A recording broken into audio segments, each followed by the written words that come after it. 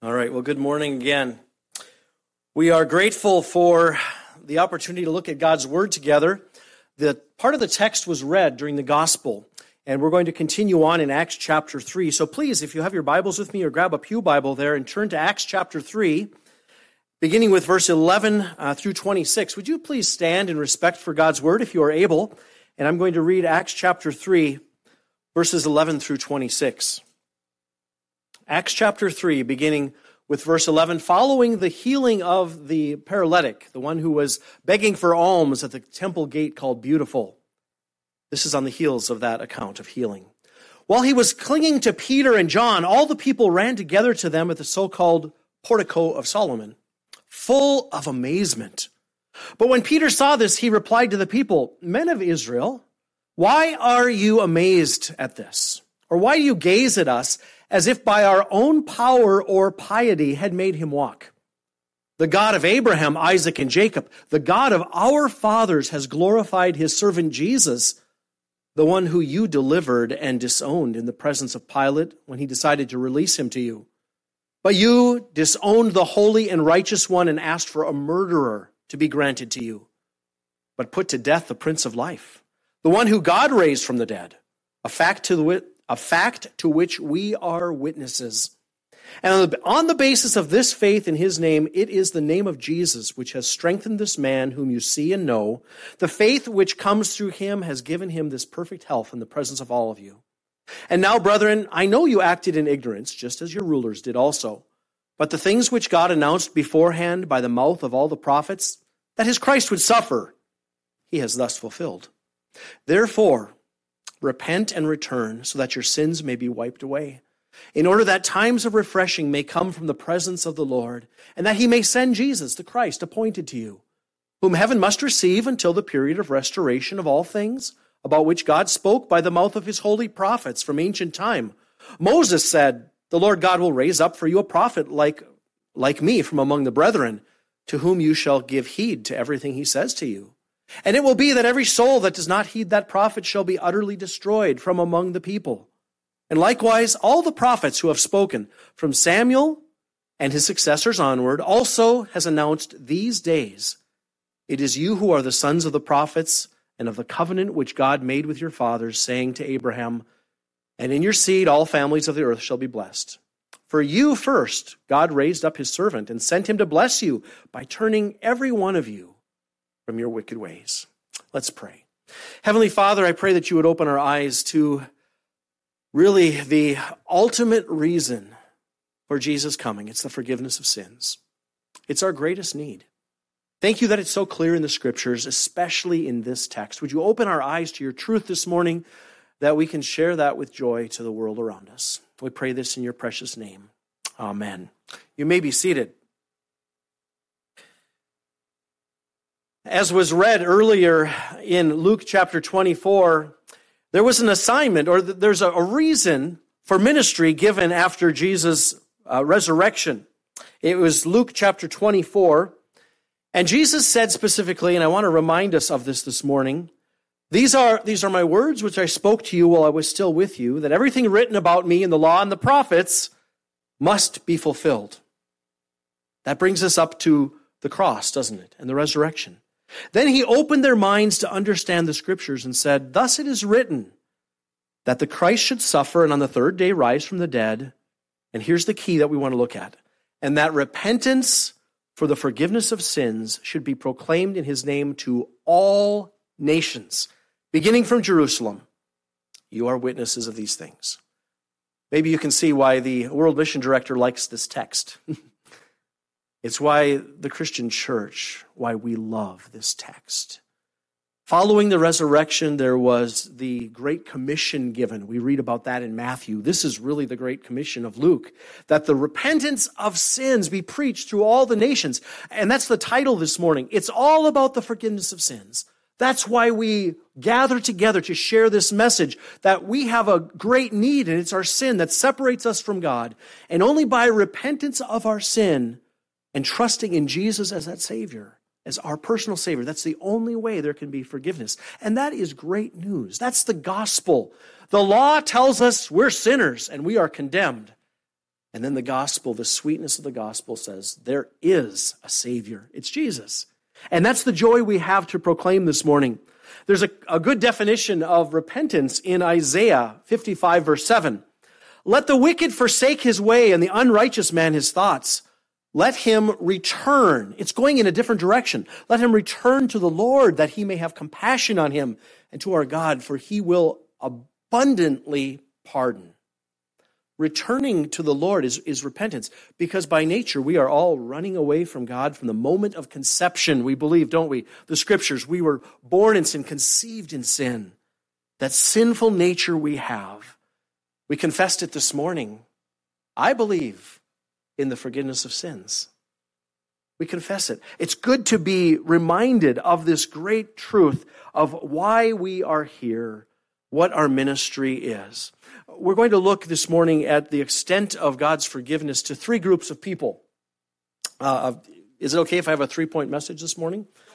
And I'm going to tell you what they are. I felt a little guilty. I saw in the pews there it said sermon notes, and I thought, well, I probably didn't send Pastor Wilfer any sermon notes to put in here, but the sermon notes, we're going to look at three groups of people. We're going to look at some curious people from our text. Those are the people we're going to see that were present, and this man was healed, whom they knew well. They knew it had happened, so they became very curious. So we're going to look at the curious group. We're going to look at God's enemies, and then we're going to look at us, our day, this day of grace we're living in. The day that Jesus said would come, there would be a time that the forgiveness of sins could be proclaimed to all the nations. That's our time today. The first group of people are the curious people. Verses 1 through 12 was read earlier, or 1 through 10. And then in verse 11 and 12, they are amazed. Verse 11, they were full of amazement. But when Peter saw this, he replied, "Why are you amazed? Why do you fix your gaze on us as if by our own piety or our godliness, our own greatness, we made him walk? It's not us, it's Jesus." The people were curious. They saw this healing. They were interested, and then they were interested enough and curious enough of what had happened that they stayed for the sermon. Isn't that what we hope to do in our communities? Provide something curious for our communities to say, why do the folks over at Joy, why do they have a peace about them? Or what is their joy? And who's made them so joyful? What is that place all about? And that we would be willing and bold enough to share. It's because of what Jesus has done in our life. I can have hope for tomorrow. And when there's a death of a close friend or loved one, we don't grieve without hope. Because the scripture says that we will see them again with all that love Jesus and be united. We don't grieve without hope when God calls our loved ones home. That is strange behavior for the world. Jesus wept. There's an emotional loss. Jesus wept when Lazarus died. But we don't grieve without hope. And that is the tremendous promise we have. Be ready to share that with people. There's death and sickness all around us. There's financial difficulties. There's hurting families. Matthew and Edna down in Paraguay, pray specifically for them because they are in a community, Villarica, Paraguay, where they can't find a solid family unit. As an example, they are like the family unit in the city. And people are asking, why are you so different? This is our missionaries on the field. Often they're the only stable family. We need to pray that their marriage is strengthened and that their family is strong. There's a young man that was curious about them. His name is Edu. It's short, I think, for Edward. That's a good name. Edu met them in Asuncion, the capital of Paraguay. And he was so impressed. And he told me this personally. I asked him, I said, "Why have you moved from Asuncion, the capital of Paraguay, to Villarica, 2 hours away?" He said, "What this family has, I have never seen. And I want my life to be like this. They love one another and their children. I want to learn as much." So he chose to go to university in the same town and be a part of the church. He leads worship with them. Oh, that our testimony of Jesus would draw people to Jesus, to learn more about him, to study his word. And we see this happening. The curious people in this text, they were curious because there was a healing. Now, today, that would be amazing too, wouldn't it? And of course, some of the things we hear about where evangelists try this and it's revealed that it's trickery and it's fake and all this. Jesus was not a fake. And Peter and John, as they were coming in, they said, in the name of Jesus, stand and walk. And there was this time of healing, but the greater need always pointed to this healing always pointed to the greater need of the forgiveness of sins. Jesus went around healing, touching people. We know these wonderful gospel stories, but the healings were intended to create an interest in the greatest need of all is forgiveness of sins. In Matthew chapter 9, Jesus healed a paralytic, and he made a comment that made the religious leaders very angry. He said, "Man, your sins are forgiven." And the scribes, the Pharisees, became very angry, said, "Who does this man think he is?" Jesus' response to that in Matthew 9, 5, and 6 was, what is easier to say? Your sins are forgiven, or to say, rise and walk? Now, the point Jesus was making is, we could look out at the crowd and say, "Ma'am, your sins are forgiven." "Oh, sir, your sins are forgiven." "Young lad, your sins are forgiven." What proof is there? It's just talk if someone says something we can't see. But Jesus was explaining that to show that the Son of Man himself has authority to forgive sin, he was going to do a healing. Let me read on. What's easier to say, your sins are forgiven, or rise and walk? But so that you may know the Son of Man has authority on earth to forgive sin, he said to the paralytic, rise, take up your bed and go home. The reason for the healings in the scriptures were always to point to that greater need, because it's all about the forgiveness of sins. That's the message we bring to people. That is why we don't have to say, where's the power in the gospel? There are sick people. Well, the power of the gospel is my testimony that as a 5-year-old, I understood what sin was, came under conviction of sin, and I realized the gospel was shared with me. It's Jesus that wants to forgive your sin. Would you trust in him and ask for forgiveness? And I can testify of the peace and joy Jesus gives. And many of you in this room, I know you have testimonies similar. Share those. Would you please start with your family, like the mission text we looked at?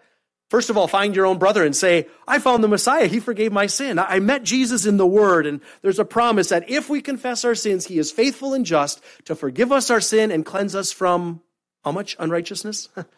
All unrighteousness. You see, it's all about the forgiveness of sins. That's what the gospel is. It comes in because we have that great need. Oh, that we would continue to create that atmosphere through our ministries, both in world missions and at Joy here, that people would be curious. Why are these people gathering together? Why are they doing this? Why are they serving? Why? It's because of Jesus. Let's share that with them. That second group of people, that was the first group of people, the curious. Also in our text, we have a group of people that I'm calling the enemies, God's enemies. Verse 13, the God of Abraham, Isaac, and Jacob, the God of our fathers, has glorified Jesus, the one who you delivered and disowned in the presence of Pilate when he decided to release Jesus. That was a very bold statement of Peter to say. He gets even bolder. You put to death the Prince of Life, the one who God raised from the dead. Do you see the correlation there? God raised him from the dead, and you put him to death. You tried to put him to death, but God raised him raised him to life. And even a correlation with this beggar who was now able to leap and be joyful and praise God. A fact which we are all witness to in verse 15. The enemies of Jesus, was there no hope for them in our text? No, quite the opposite. They were curious about the healing. They stayed for the sermon. And by verse 19, here's the call. Therefore, repent and return so that your sins may be wiped away, in order that the times of refreshing may come from the presence of the Lord. The only way there is peace and joy in life is from receiving the forgiveness of sins. I wonder how much of the stresses in life and the mental illness, whatever we are struggling with as a people, how much can be attributed to unconfessed sin, bitterness, hurt, realizing nobody could ever forgive me for what I've done, these things. And God's word, the gospel, is so sweet. It says there is forgiveness for every sin. If you are convicted of a sin, or you feeling sorrowful, there is forgiveness for you. That is the Holy Spirit working in your life. That is always good news. There is no sin that cannot be forgiven when there's a conviction of sin, when there's a sorrow over that. God's forgiveness even extends to his enemies. Really, aren't we God's enemies when we don't know him? Romans 5:8, God demonstrates his own love toward us, that while we were yet sinners, Christ died for the ungodly. So that's good news, that we are the enemies. Sometimes we think the enemies of God are just those that hate the gospel or want to get rid of all the Bibles or don't want to see churches anywhere and they want to close things up. No, people, we are enemies without Jesus. And God's forgiveness extends to us, his enemies. Psalm 32, verses 3 and 5, David knew this. He said, when I kept silent about my sin, my body wasted away through my groaning all day long. For day and night your hand was heavy upon me. My vitality was drained as in the fever heat of summer. But then I acknowledged my sin to you, and I did not hide my iniquity. I said, I will confess my transgressions to the Lord. And you forgave the guilt of my sin. That text, I always just picture this weight being taken off David. And that's where the joy comes from in life, of being forgiven, to know there is forgiveness. Another prayer request I have for you is for our congregations in India. Those 55 congregations, 39 of them have church buildings of one sort. Others are meeting in different areas. But they're trying to reach a culture, the Hindus, that have millions, hundreds of millions of gods. If there's an insect, an animal, a thing, a tree, they worship it. The Hindus. They just don't know any better. It's in the human heart to worship. We know we're created to worship something. We look at ourselves and say, who created me? And, I must worship the sun, the moon, something outside myself.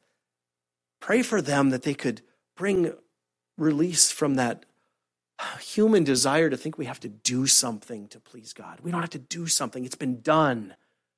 Even in Hinduism, it's I must do, I must worship, I must give, I must decorate, I must make a trip and worship the monkey god, whatever it is.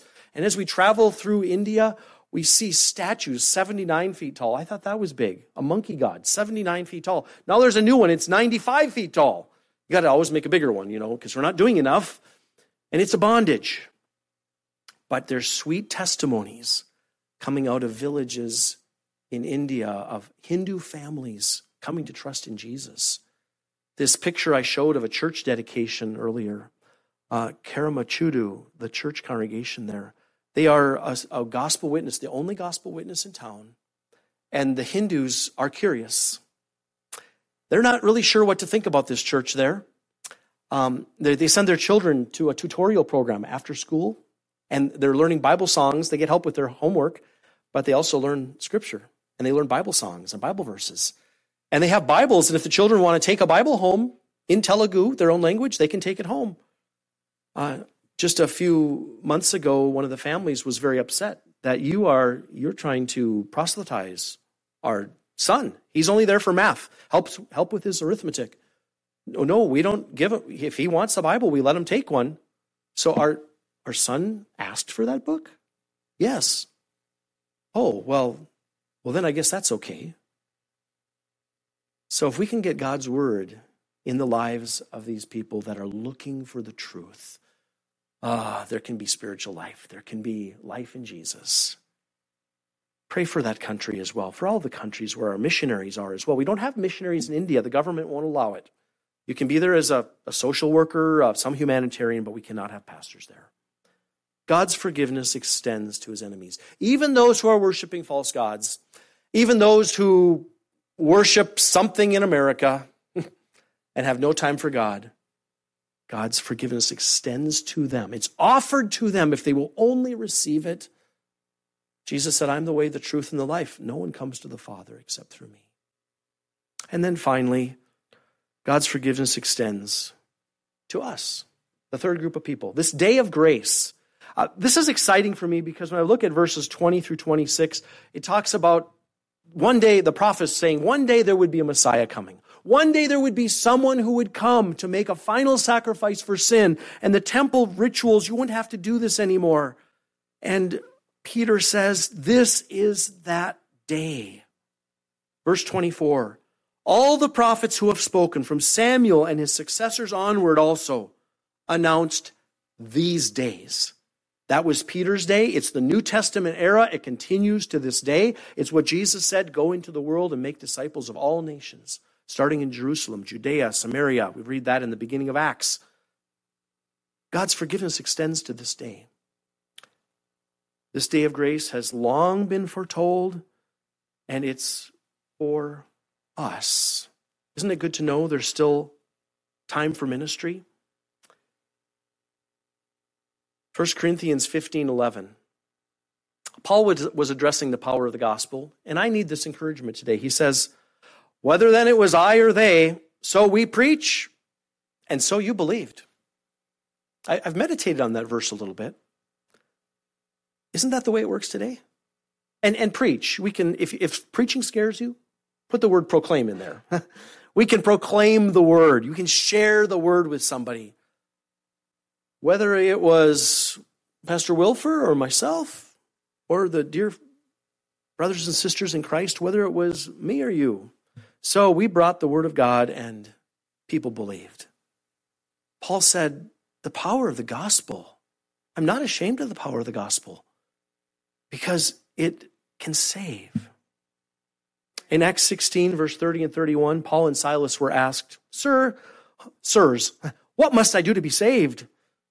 And they responded, believe in the Lord Jesus Christ, and you will be saved, you and your household. Today is that day of grace. And this day of grace, though, Scripture tells us also it's a limited time. There's an urgency in ministry that we have. There's a few phrases. There's 4 phrases. In verse 20, he says that he may send Jesus, the Christ appointed. This was planned. He may send Jesus. The idea is that Jesus is revealed to those whose eyes are opened. God's work is to open eyes. But there's also the idea that Jesus is coming back, just as he said. That's talked about in verse 21 here, that there's a period of the restoration of all things. Jesus is going to return, and time will be up. In verse 23, there's a warning. Every soul that does not heed the prophet shall be utterly destroyed from among the people. If we don't take Jesus, we're lost. And verse 24, this is a blessing that these days have been announced. So these are the days of salvation. A couple questions here as we close. This paralytic, the one that was healed, did he trust in Jesus? Well, verse 16 says, on the basis of faith in his name, it's the name of Jesus which has strengthened this man whom you see and know, and the faith which comes through him has given him this perfect health in the presence of you all. Sounds like he trusted in Jesus. Did the enemies of the day believe in Jesus? Did those who had persecuted Jesus and sent him to death, did they believe? Well, I kind of have a surprising answer for you here. In the next chapter, so I stopped at verse 26. Next chapter, verses 1, 2, 3, and then verse 4 tells us this. This ought to be great hope. But many of those who heard the message believed, and the number of the men came to about 5,000. Friends, we are in this day of grace still. God has had patience for 2,000 years now, and this is our generation. Thank you for your partnership in the gospel. And it's a joy for me to be with you. And, you know, when we're visiting missionaries on the field, we remind them that there's folks back home, like you folks, in Fountain Hills that are praying for Matthew and Ed and I. And places like India and Uganda, I know you folks are praying. Thank you for that. And this is our prayer, that many that hear the message through us here in Fountain Hills and beyond on the mission field would put their faith in Jesus Christ and be saved. There is great hope. And thank you for your partnership in the gospel. Let's pray. Heavenly Father, we confess every Sunday that we believe in the forgiveness of sins. Lord, help us to take that to heart. First of all, to be sure that our sins are forgiven. Lord, help us to ask the questions of our pastor or a trusted Christian friend if we don't know for sure that we're right with you, Lord, for you want all to be saved and to come to the knowledge of the truth. We pray that you would continue to give this congregation boldness for their community. Give them a love, an undying love. Give them your love for each one around them. We thank you for the partnership in the gospel we celebrate today. May you be glorified through this word that has been proclaimed and through it as we take it to those that we meet. In Jesus' name, amen.